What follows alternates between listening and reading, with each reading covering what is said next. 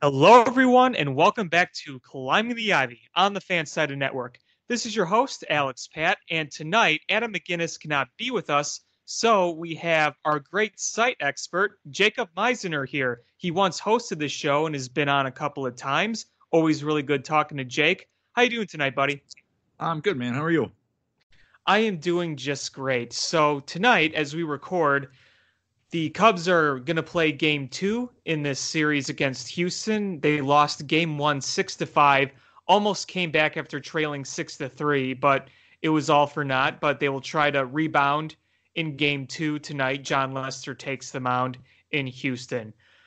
So, Jake, it's been kind of a frustrating week. The past week, 7 days, maybe 10 days around there, going back to the Philadelphia series, the Cincinnati series, and the beginning of the Houston series. So, I mean, really since last Monday.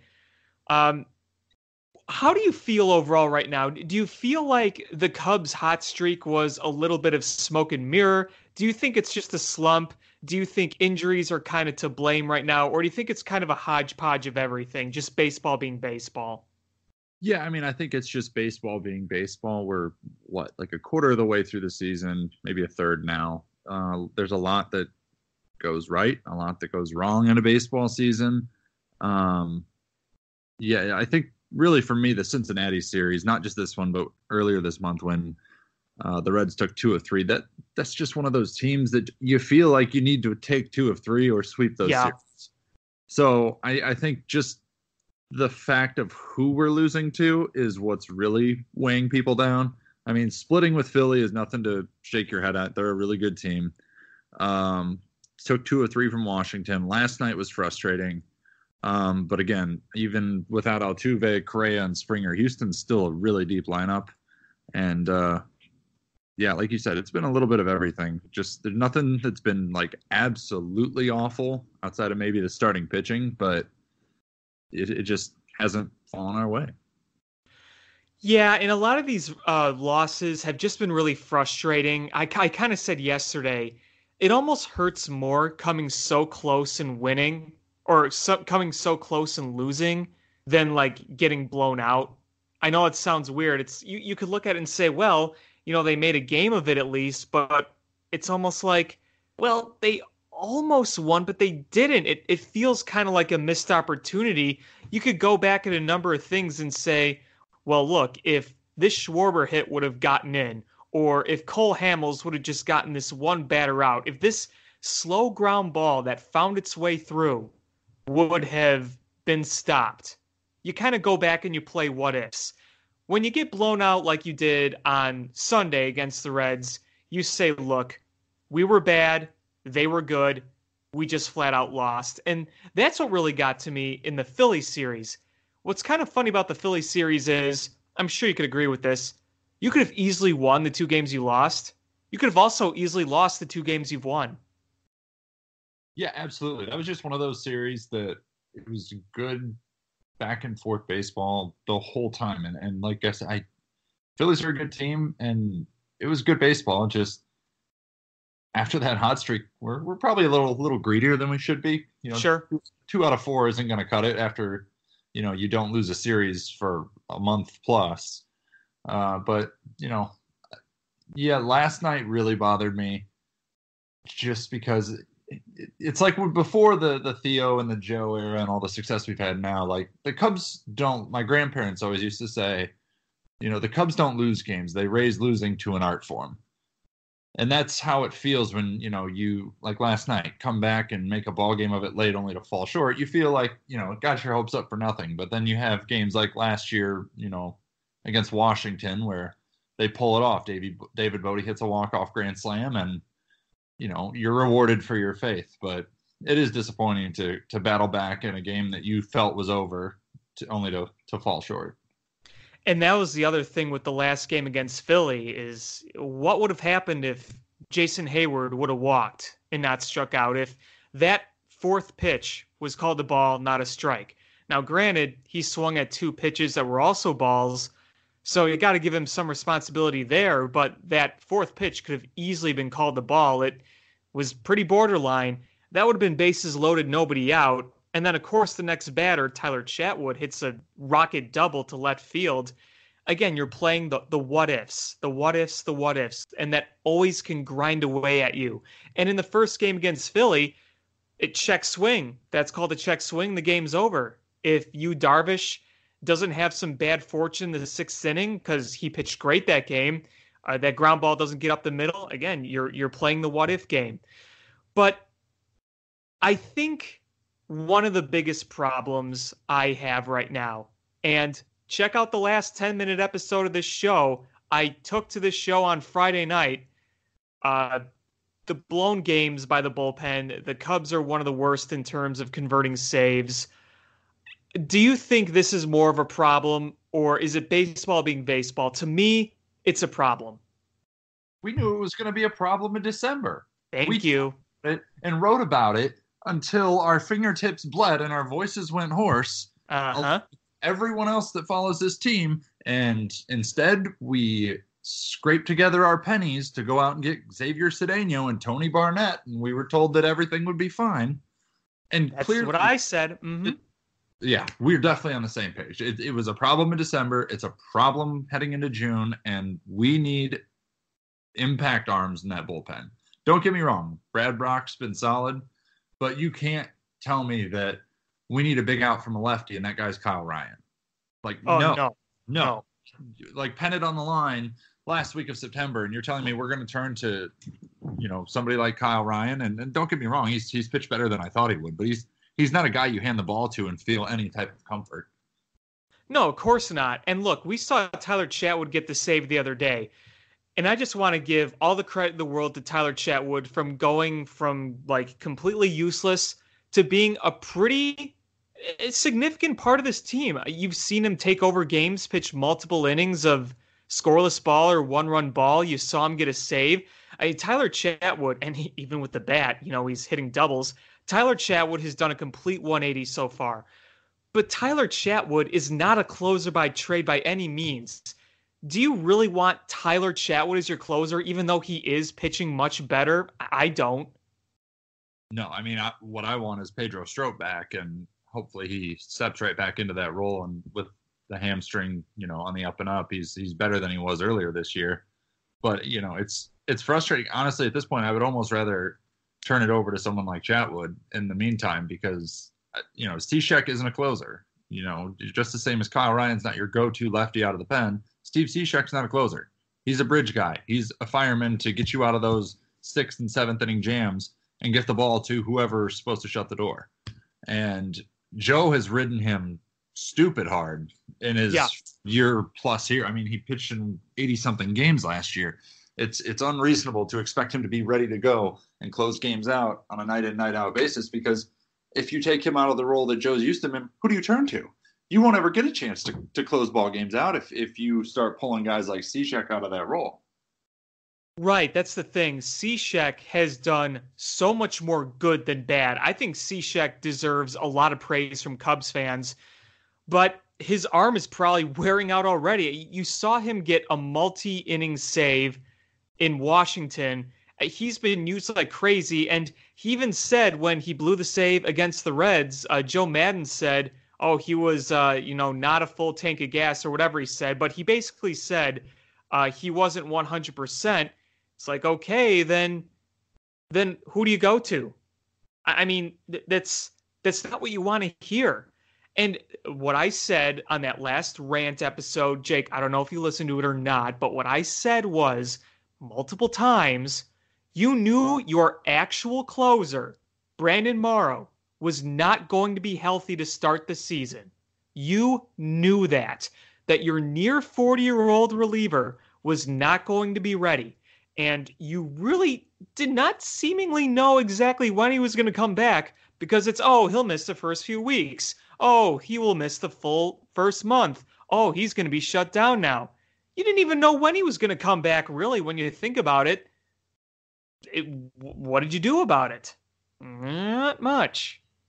No, I mean, like I said, we went bargain shopping at the dollar store and, expected everything to work itself out. And, I mean, to this point it has. To be fair, despite being 4-6 in their last 10 games, we're still in first place. Yeah. So don't get me wrong. I'm not, sounding the alarm, pulling the panic lever, like none of that. We're in first place, and I totally understand that. But I don't think it's reasonable to expect to stay in first place over the next 4 months without making some impactful decisions that probably going to hurt. You're going to have to lose a guy like Ian Happ or, Victor Caratini, someone along those lines that you probably don't want to lose, but you have to do it. You have to do it. Look at Washington. Look at how quickly that window's closed. Look at Cleveland. They might not even make the playoffs this year. You cannot take these seasons and these situations for granted and say, well, we'll just, we'll have more funds available next year. No, you can't do that because for all we know, next year, the Cubs might only win 78 games. We don't know that. You're in first place a third of the way through the season. You've got to do your duty, pull the trigger, and address what needs addressed. Exactly. Think about being a Cleveland fan right now. It looked like you had a huge window to work with to contend for a World Series. When Cleveland fans saw their team lose to the Cubs in 2016, a lot of them were pretty optimistic going forward. You say, okay, we got this great core around Francisco Lindor. We got a pitching staff with Corey Kluber and Trevor Bauer and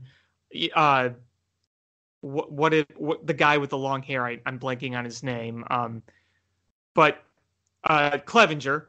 You have those guys, and then you have depth in your organization. Jose Ramirez, one of the most underrated players out there.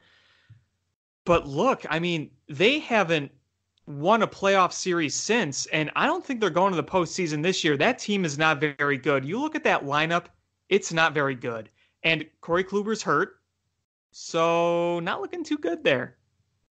No, like I said, it can close on a dime, and it just feels like the decisions that have been made in the last, call it 6 months, are not being made with a sense of urgency.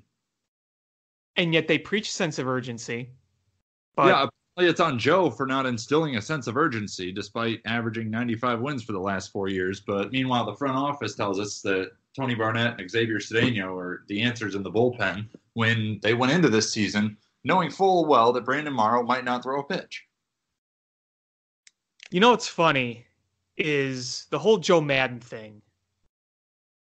He's getting a lot of grief for his lineups lately. He's getting grief for almost everything. I mean, fans naturally disagree with the manager on a lot of things.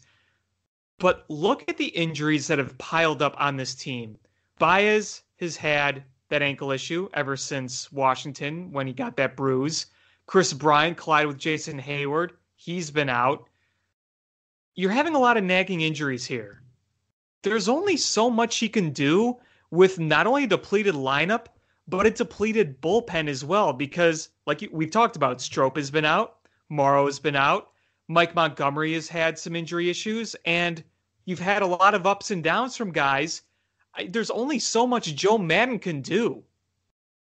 Yeah, exactly. I mean, it's insane how much Cubs fandom has changed in 5 years. It really is. I never thought in my life that people would complain about a manager who has done what Joe's done. 4 straight playoff appearances.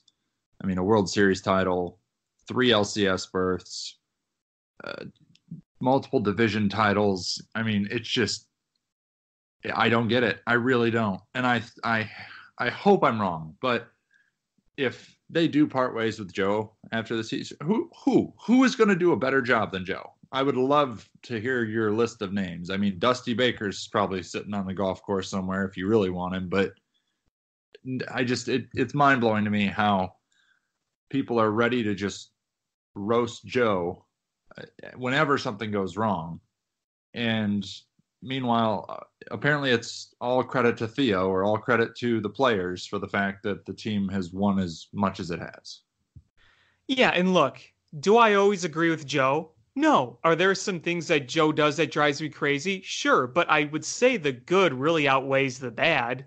I mean, the results kind of show that, right? I mean, you would think so, but apparently we're in the minority when it comes to that opinion. Here's the other thing. You mentioned how, like, who would you want to replace? I just want to say this on the show now. I really do not like the idea of Joe Girardi as next manager. It just feels like people say Joe Girardi because of the resume he has. He won a World Series 10 years ago. He's been known for being very old school and not embracing of the analytics and whatnot.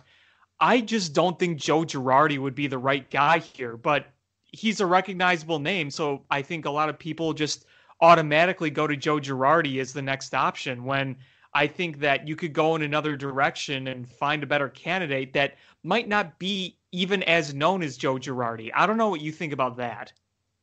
Yeah, I mean, I think, the best way I could describe it is, obviously we all go to the movies, we all see movies, but some of the best movies that I ever, that I enjoy are ones with a cast that I don't recognize. I don't know these actors. For Star Wars fans, like Rogue One was really well done. It didn't carry a ton of star power. No. People consider it to be one of the better movies because it wasn't, it's not like watching a Leonardo DiCaprio movie where Leo is the focus. It's not. And that's kind of how I look at this. Like, I don't need a Joe Girardi. I don't, like you said, he won a World Series 10 years ago. Great. Good for him. But, I felt like Joe Girardi was supposedly going to be the manager 10 years ago or 5 years ago or whatever it was before Joe came on. The writing was on the wall. The connections were there. Like, just cool it. Yeah, because Joe Girardi was kind of one of those guys where it was him and Ryan Sandberg who were the guys that everyone wanted to replace Lou Piniella with after he retired because they were recognizable names. Joe Girardi and Ryan Sandberg were both, big here in Chicago when they played here. Obviously, Ryan Sandberg was bigger, but still, Joe Girardi played on the Cubs for a number of years, and he was a pretty solid player and pretty popular with the fans. But I just think in looking at a manager, there's more to just a big name. Who the perfect manager would be after Joe Maddon leaves, I mean, I don't know. I can't give you an exact name, but I can tell you I don't think Joe Girardi would be the right one, at least in my opinion. No, and I think it's just, it's premature to even think about it. Joe is the manager of this team, and although I don't like the signs that we've gotten from the front office and their unwillingness to commit long term to Joe, as far as I'm concerned, he's done nothing that should cost him a job. It's that simple. Yeah, you look at the success, and I'm pretty much with you there. Let's stay on the topic of front office because there's something I really kind of want to discuss on this show, something interesting. As time goes on, we obviously see the goods and bads of a front office. Now, the front office, I think we can agree, has done a lot more good than bad. I mean, we've had the best record of the majors the past 4 years, and we've won a World Series, won a pennant, been to the NLCS 3 times. They've done a lot of good since basically tearing everything down and rebuilding.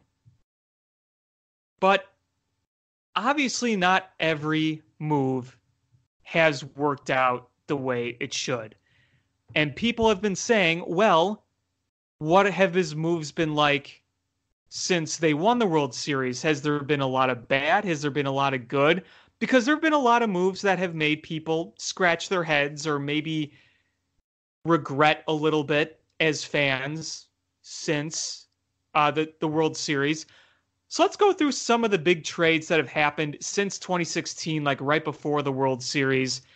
And this was all kind of started by a follower of mine on Twitter, Tyler Kading, at Bear Cubs 712. So thank you, Tyler, for this idea.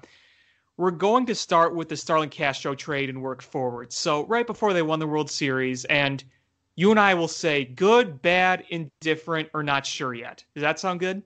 Fair. Okay, so Starlin for Adam Warren. I say it's good because while the return itself may not have been productive, it made room for Ben Zobrist. I think the intention of the move was to get Ben Zobrist because Starlin Castro would have had no place here. So I'd say it's good in hindsight. Yeah, I agree. It was good. Yeah, the Cubs clearly had other plans and a direction they wanted to move in. And like you said, there simply wasn't enough reps for Castro. I mean, he definitely played a huge part in franchise history. Wish him all the best, but it was a trade that needed to be made, and it was a good one. And look, I'm just going to say right now, I think Ben Zobrist is far and away a better player than Starlin Castro. I think this is a little bit of a hot take here, but I think Castro is one of the most overrated Cubs I've ever watched. He could make contact, but he didn't slug the ball a lot, wasn't good in the field. I mean, he hit a lot of singles because he made a lot of contact, but he padded a lot of stats, and I'd rather have Ben Zobrist that could give you a good at bat every time, draw walks when necessary, and look, the guy had the most important go-ahead hit in the history of the franchise. So, yeah, I'll take Zobrist over Castro any day. Oh, for sure, for sure. I mean, Ben Zobrist is a professional hitter. There's no two ways around it. But I don't know. I mean, I feel like Starlin still has a lot of baseball left in him. He's only 29 this year. He's already knocking on 1,500 hits. So that's something that I'll always low key pay attention to is just, if he plays for 10 more years and averages 150 hits a year, which he's pretty much done his whole career. I mean, we're talking about a 3,000 hit guy in Starlin Castro, which is pretty crazy. Yeah, I mean, like I said, the guy can make contact, and I'll give him credit for that. I don't want to say he's a bad player, but I thought that he was a little bit overrated in the scheme of this rebuild. I thought that going in the direction they did was the right move. It just like I said, the fit just wasn't there, and to me, he felt a lot like, I don't know how much you follow the Bears, but it was kind of like trading away Jordan Howard to make room for a player that fits the mold more. Yeah, I mean, for me, his mental lapses in the field in his last season in Chicago really cost him. Yeah, he had a rough year in 2015. He heated up towards the postseason. Like, he had some nice hits in the postseason, and the last month or so, he looked a lot better. But there were a lot of struggles in 2015. I think that can get forgotten about because he's had a lot of good seasons, but 2015, his last year, was one of his not so good seasons. Yeah, I think the story came to an end at an appropriate time. Yeah, absolutely. So moving on, Chris Coghlan for Aaron Brooks.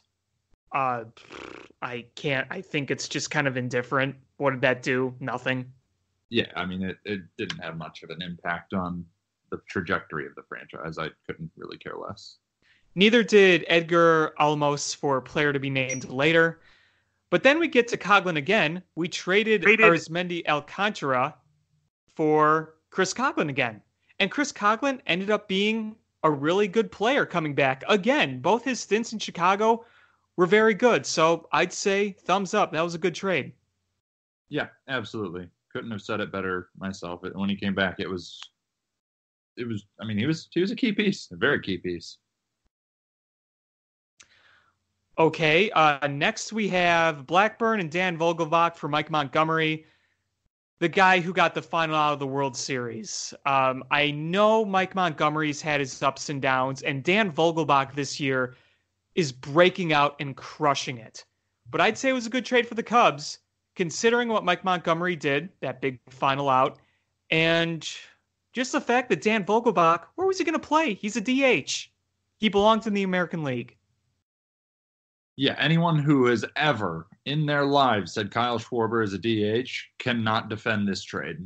They cannot. They cannot try and tell me that Dan Vogelbach is an NL player because he is the epitome of a designated hitter. And you know what? Good for him. He is mashing this year. Only the third player ever to hit an upper decker at, well, now T-Mobile Park in Seattle last night. The thing was just absolutely crushed. But like you said, Montgomery, given what he's done, and not just the last out of Game 7, he's stepped up when the team was in a tough spot with injuries, especially last year with Darvish going down and Chatwood struggling. I mean, the Cubs don't win, 95 games without him last year. Yeah, good point there too. He's been very good depth in the organization, and even if he doesn't pitch much this year, because we saw him start injured and then he's come back, he's been up and down, and now he's injured again. But I think Mike Montgomery can at least cement his place in Cubs history with getting the final out of the World Series and some good work in relief slash as a spot starter.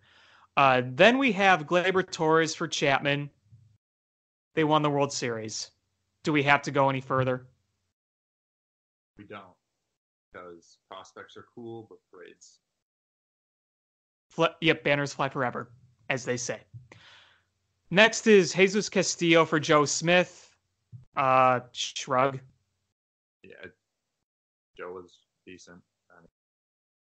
Again, doesn't really matter. If you ask somebody in 10 years who Joe Smith is, 85% of Cubs fans won't remember him.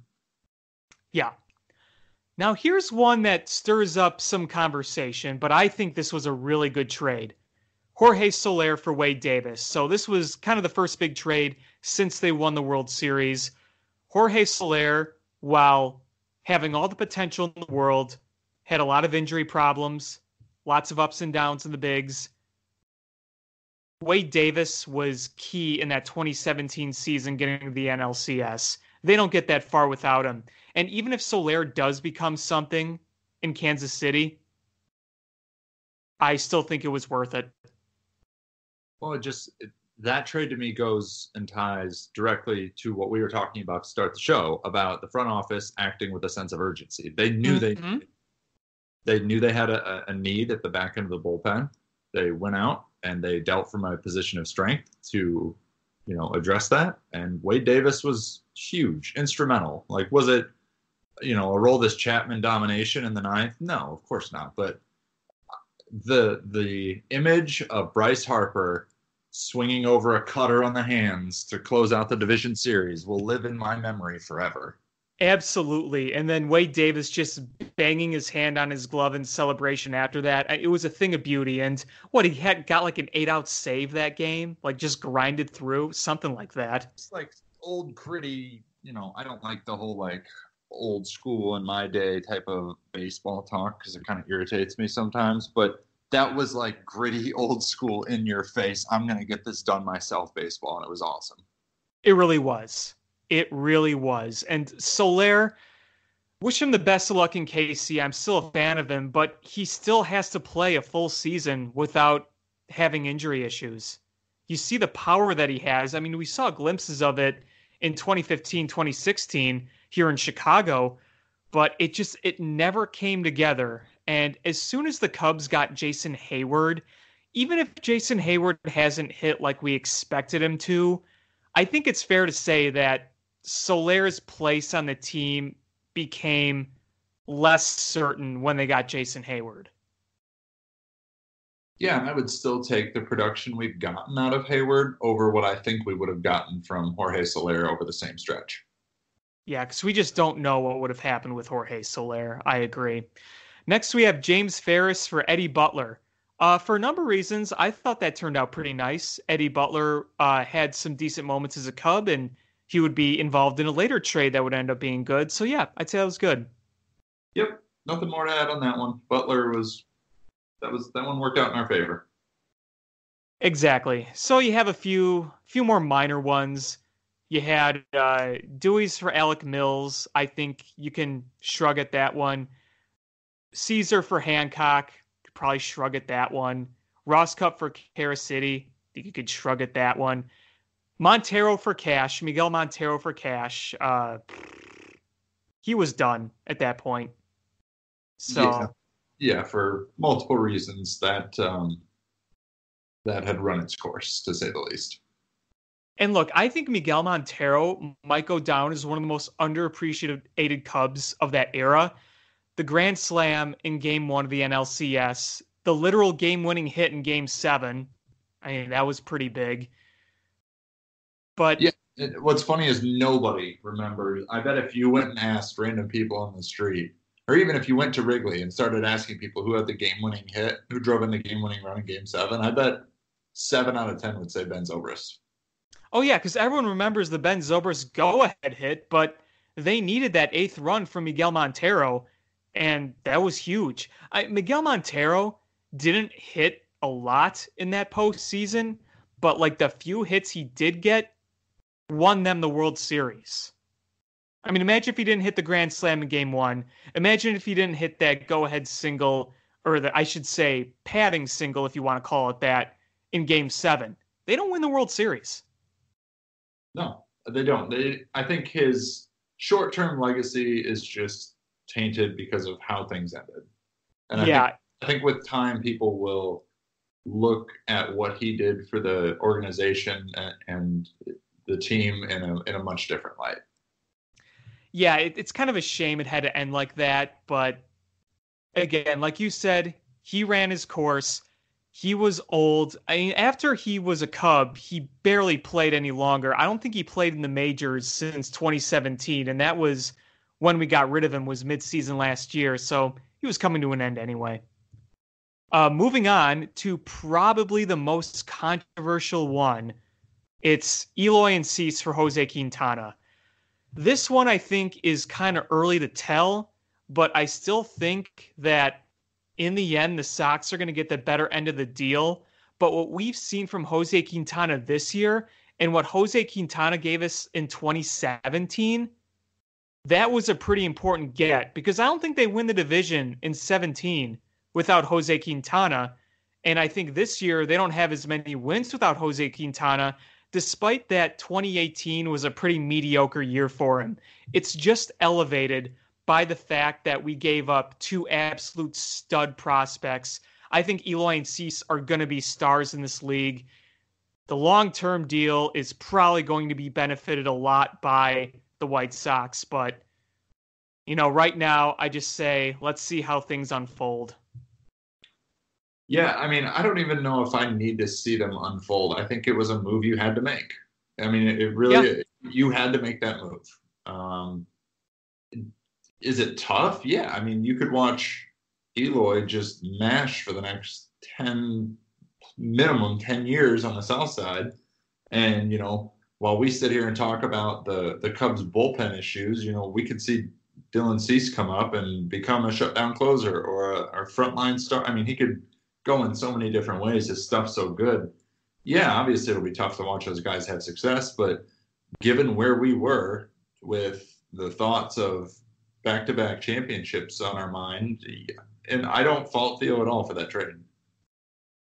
No, you had to make a move. I think what a lot of people were upset about was not getting Justin Verlander instead because we've seen what Justin Verlander had become in Houston. But think about the time.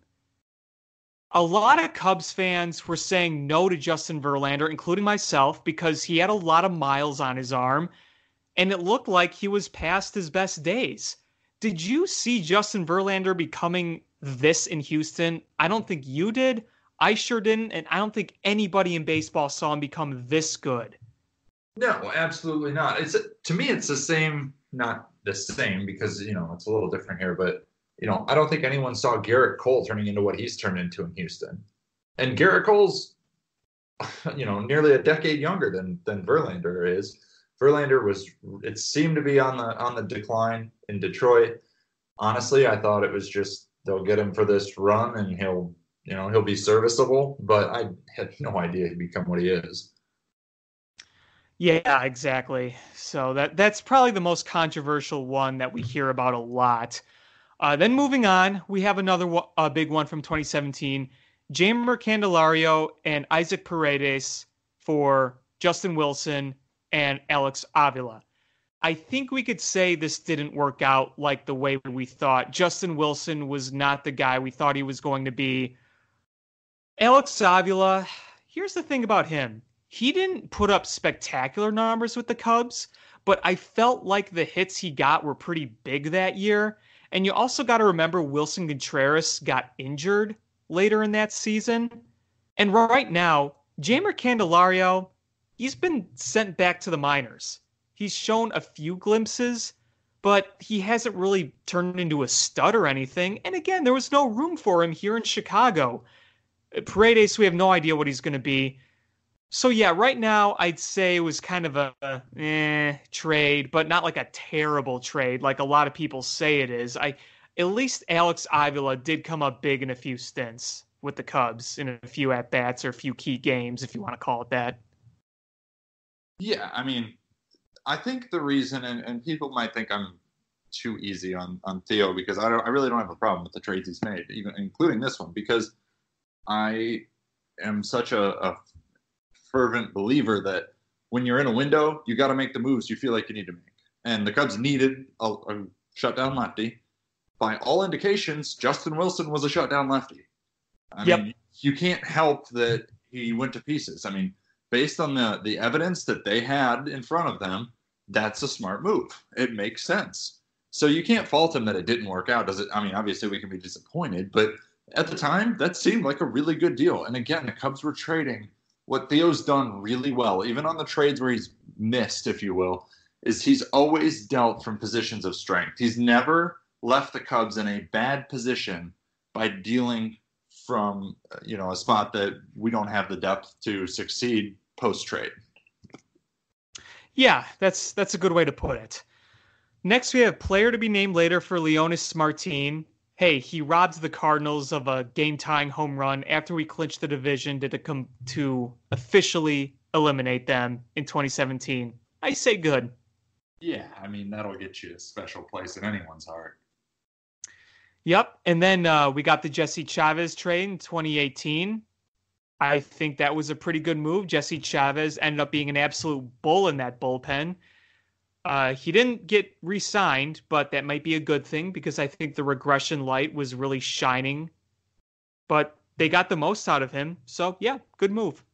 Yeah, I mean, regression light blinking like is an understatement to say the least. He's pitched to a whip just under 1.5 this year with a 4.55 ERA. Anyone who Yikes. anyone who thought Jesse Chavez was going to put up a 1.15 ERA over the course of another full season at age 35, whatever world you're living in, I'd love to come visit because that is a place of pure ecstasy. Right, and even going into the offseason, I thought, okay, if they re-sign him, fine, but if not, I wasn't going to be overly upset because of that regression bell ringing. So, there you go. Then we probably have one of the trades that has surprisingly worked out the best, and that was Butler and Lacy for Cole Hamels. Yeah, Cole Hamels has struggled the past few games, but that shouldn't take away what he's been overall as a Cub. Not at all. He's probably just having a little bit of a rough patch right now. Cole Hamels has had a fantastic career. I'm not overly worried about him right now. And yeah, that recency bias is not going to change how good that trade was. No, it absolutely. I mean, again, I just look at it as you mean to tell me that Eddie Butler is going to be an important piece for the Cubs for years to come? No, of course he's not. Cole Hamels is an important piece. Cole Hamels was an absolutely critical piece, at the time of that trade, and what he was able to do was historic. And again, the same as I'm not worried about John Lester struggling late, like right now. I'm not worried about Cole Hamels. He's been there before. He's always worked his way out of it. He'll be fine.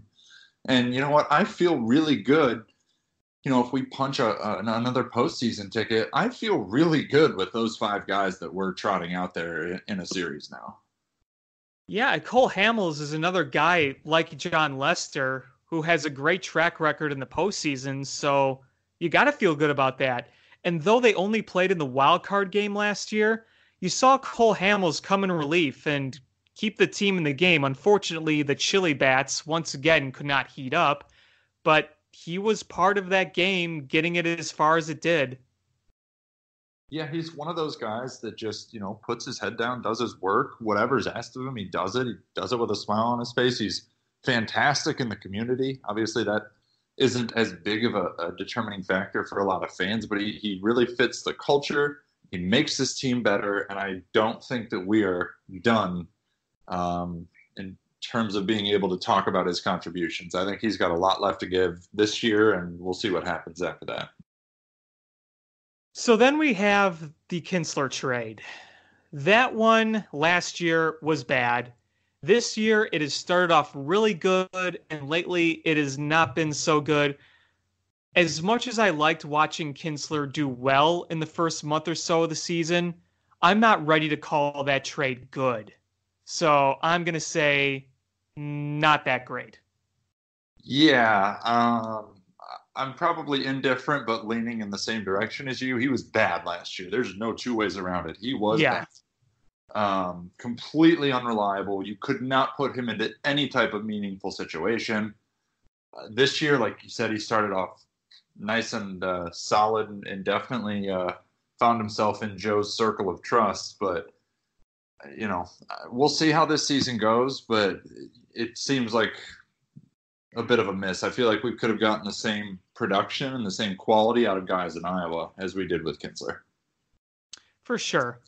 Then we had the Daniel Murphy trade, and that was interesting because we didn't give up a lot to get him.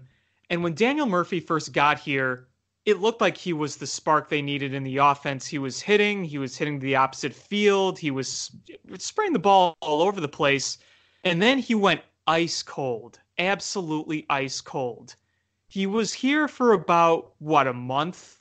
They got him late August. He was really just here for September mainly. Yep. He started off good, faded. I mean, you didn't lose anything in that. So maybe overall it was disappointing, but I don't think it was bad from a baseball perspective. That one I just kind of go meh. I'd rather kind of forget about it because Daniel Murphy will always be that smug guy who killed the Cubs. Yeah, I mean, like you said, he only played in 35 games. He did hit 297. I mean, I'll give him that. He put up an 800 OPS in his very brief time here. Yeah. But, again, it was a move that I think Theo and Jed got in a room and said, hey, if we don't light a spark under this offense, we're in trouble.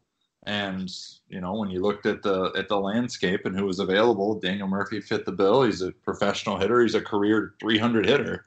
So, inserting a veteran with that kind of track record makes a lot of sense. It just didn't ultimately do what we wanted it to. So then we have a few more minor ones that I think you could shrug at, like Drew Smiley for player to be named later. It looked like they were going to experiment a little bit with Drew Smiley. Never ended up happening. Never threw a pitch as a Cub. Who knows what Drew Smiley is going to do down the road. So I think I could just shrug at that one. I don't think a good bullpen or bad bullpen or anything is making or breaking due to the presence of Drew Smiley. No, if your bullpen or your rotation is betting on Drew Smiley, then we've got some bigger problems. Yeah. Then you have Valser for Wick. That one, we'll see. Shrug. Don't know. Yeah, that's all I got to say on that one. Yeah, don't know. Don't really care. I mean, it's another one of those trades that just happens in baseball. Then we have player to be named later for Ronald Torreyes, who was a Cub for maybe a week. When they got Ronald Torreyes, I thought, okay, decent depth. And then they just kind of got rid of him. Whatever. Yeah. I was excited. Whatever. I was excited about him. And then, I think I wrote something on them getting him. And then 4 days later, I wrote something about how he was gone. So didn't get to be excited very long, but yeah, it didn't really matter, I guess, in the end. I mean, I don't know if that sign was just to get a player to be named later. I don't really know, but yeah, again, whatever. I don't think we're sitting here thinking about Ronald Torreyes. In fact, when I saw this thread, I completely forgot about Ronald Torreyes. Honestly. Yeah, I don't think you're alone in that boat. I don't think so either. Now we get to one that people are scratching their heads over a little bit, and Adam and I talked about this on the show last week. It's Tommy La Stella being traded away. Tommy La Stella, who is out homering Mike Trout, and has hit a grand slam recently. Tommy La Stella is. I have a complicated, relationship with how I feel about Tommy La Stella because after his whole antics of, I'm not going to report to the minors and I'm going to go home and like that really rubbed me the wrong way. I was as far against Tommy as you could be, but he eventually, drew his way back into my good graces as a fan, and I actually went to one of the games when the Angels came to town and saw the epitome of a Tommy La Stella performance. I think he reached 4 times without a hit. The most stereotypical Tommy La Stella performance ever, and one of the most valuable players in the league somehow, and he's already doubled his career total in home runs, and, move over, Mike Trout. It's the Tommy show now. Here's my thing with Tommy La Stella, and I said this on the show last week, is that there's no way he'd be doing this as a Cub because he would not be playing every day like he can in Los Angeles. It wouldn't happen. No, of course. Yeah, I mean, Tommy's getting reps, and that's something he was never going to get. He wasn't even a starter for us, let alone an everyday player. He was a bench guy when you needed someone to work an at bat late or to come off the bench and come up with a knock. He was your guy. He was not a starter. He wasn't even a reserve. He was literally a pinch hitter. And you can't fault Theo for moving on from a guy whose only role was a pinch hitter. And there were a lot of people, too, who were like, oh, what is Tommy La Stella doing here? Oh, what do you mean you got rid of him? Look at him. He's hitting over 10 home runs. It's very easy to be reactionary about these things. I didn't mind Tommy La Stella. I loved his pinch hitting abilities, but I wasn't shedding like a waterfall of tears when they traded him. And I'm still not. And I'm actually very happy to see him doing what he's doing because sometimes a change of scenery is the best thing for you, even if you're going from great scenery, as in contending scenery, to scenery that has the best player in baseball and not much else, typically not contending. That could still be the best for you as a player, whether it's getting more playing time, just a better fit in a better environment, whatever factors it may be. But I'm not too upset about this. Do I think it was a terrible trade? No. Do I think it was a good trade? No. I would just kind of shrug at this one and say, maybe it was a bit more negative than positive right now because Daniel Descalso really isn't doing much, but I'm not going to call it a terrible trade. Yeah, I mean, I think Theo felt like a veteran presence is what the clubhouse needed after last year, and I think that he looked at the skill set of Tommy and the skill set of Daniel Descalso and said, I'll lay my chips down on Descalso and expect the same production. And, it's still early. Descalso could definitely turn it around and get going again like he was early in the year, but good for Tommy. I'm happy for him. Me too. Absolutely. So that pretty much wraps up that. Those were the pretty big trades since 2016. A lot of trades to go over, and you could do a whole separate segment on signings too, but we just wanted to focus on trades. Right now, just give you a quick update. Cubs are leading 3-1 on 3 solo homers in 1 inning. Hayward, Russell, and Bodie. Just a little fun update there. And Bodie is hitting his first home run in seemingly a while. Jason Hayward has been struggling too, and I mentioned this in my last article over the weekend, a number of struggling Cubs. It's kind of what I wanted to end the show on. We mentioned Daniel Descalso, who's had like a negative WRC plus the past month. Jason Hayward, who's had a combination of pressing and a little bit of bad luck, but I do feel like he's at least still drawing walks, which is good. So, at least there's something there. And then John Lester, the guy who's pitching tonight. John Lester, I think, was just kind of due for regression. Could you agree with that? I mean, he wasn't going to sustain a 1.16 ERA throughout. No, I mean, he did this last year. I mean, he regressed later in the year, but I mean, you can't expect a 35-year-old to do that over the course of a season. You just can't. No, absolutely not. Is your phone ringing? Lots of dings? Or are you just adding in some fun sound effects? Oh no, I wish I was. Apparently, my messages app on my laptop. Oh my goodness. My wife doesn't understand when I don't answer the phone. It means I'm busy. So she's just going to call me until I decide to pick up. Well, So, tell her thanks for the fun sound bites. We don't have a lot of sound bites on this show. yeah, I know we'll probably get sued from Apple for stealing their sound effects, but oh well. We do not copy this. We're not copyright, whatever you call it. We don't own this material. We do not condone this. Right. This is totally accidental, not intentional. We do not own any Apple sound effects or any Apple products whatsoever. Disclaimer. End of disclaimer. Oh well. It'll be. Yeah. But like we were saying, John Lester goes through patches where he struggles. We've seen it every year since he was a Cub. Now, John Lester is always good enough to bounce back after a few bad starts. That's just what happens. When you pitch as often as John Lester does, you're going to have some slumps. What is it? 32 starts every year, right? Pretty much, yeah. I mean, at least 31 since 2008. God, I mean, talk about the epitome of consistent. I mean, you know, when his name comes up, he's going to take the ball. And what I've always loved about John is even on days where he just doesn't have it, more often than not, he just gets it done. He finds a way, he wills his way through his start and keeps you in the ball game. Now, the last couple have been real clunkers, and John openly admitted that. I mean, and that's what I also like. I mean, he owns it. He's not going to make excuses. He's not going to blame an umpire or the defense or anything, conditions. He's going to say, look, my team needed me and I didn't show up. I'm going to get back after it and be back in 5 days. You follow him on Twitter. He's always taking responsibility when things go bad. Yeah, I love it. I mean, he's just a class act. And, you know, I don't worry about him. Hayward,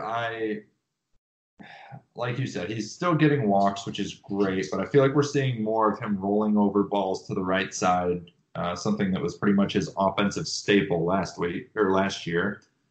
Descalso, I don't know. I feel like ever since he, got banged up, he hasn't been the same, but yeah. There's a lot of baseball left. But the one guy I really think that they're missing, and not just for his on the field contributions, is Ben Zobrist. I mean, yeah.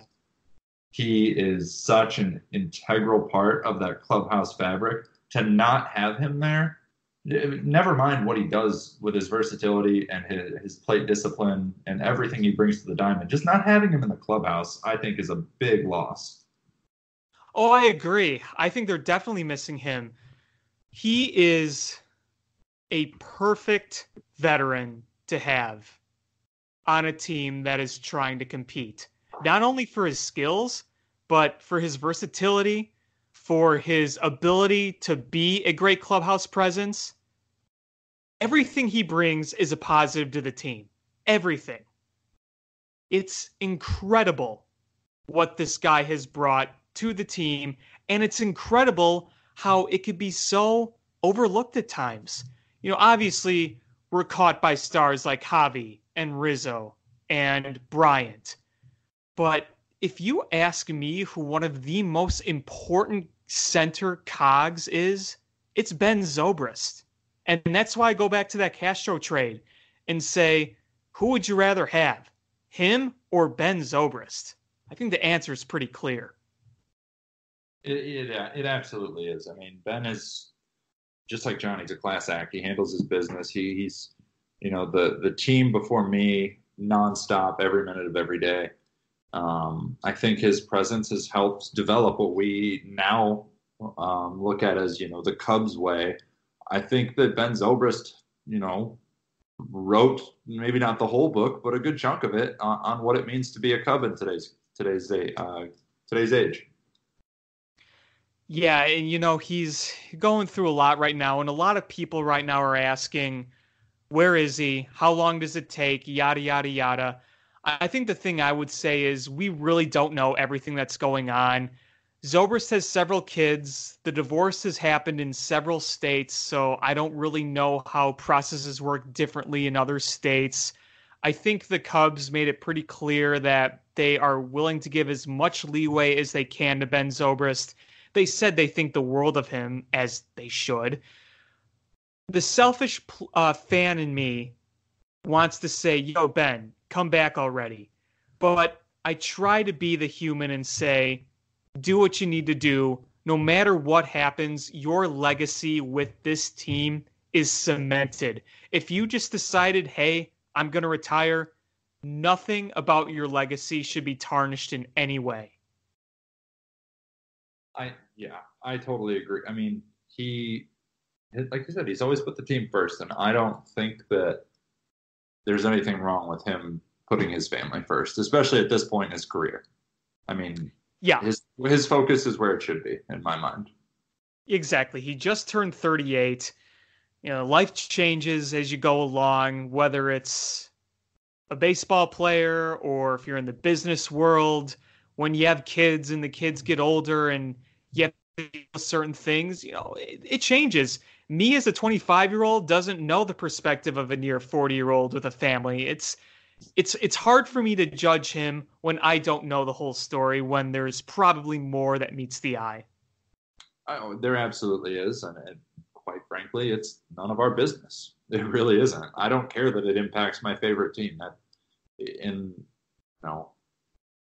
life, him making sure his kids are taken care of and his family is taken care of. That's so much more important than a baseball game. And anyone who disagrees with that I'm sorry, your opinion is pretty invalid to me. I'm right there with you, man. So we continue to pray the best for Ben Zobrist and hope that the rest of the team can get back on track here. Like I said, they currently lead 3-1. Most listeners are probably going to be listening after the game, so this score right now is probably pretty irrelevant, but nice to see Bodie and Hayward go deep. Two guys struggling, looking to get back into it. And Bodie's home run was not cheap at all. And Hayward flipped it the other way into the Crawford boxes, but you kind of like that approach. If he's going to take advantage of a ballpark, you might as well, especially when you're slumping. Yeah, I mean, when Jason Hayward's at his best, he's driving the ball the other way. It's as simple as that. We saw that early in the year when he was just scorching hot. And like I said, a couple minutes ago, we've seen him get a little more pull heavy lately, and his numbers have dipped since.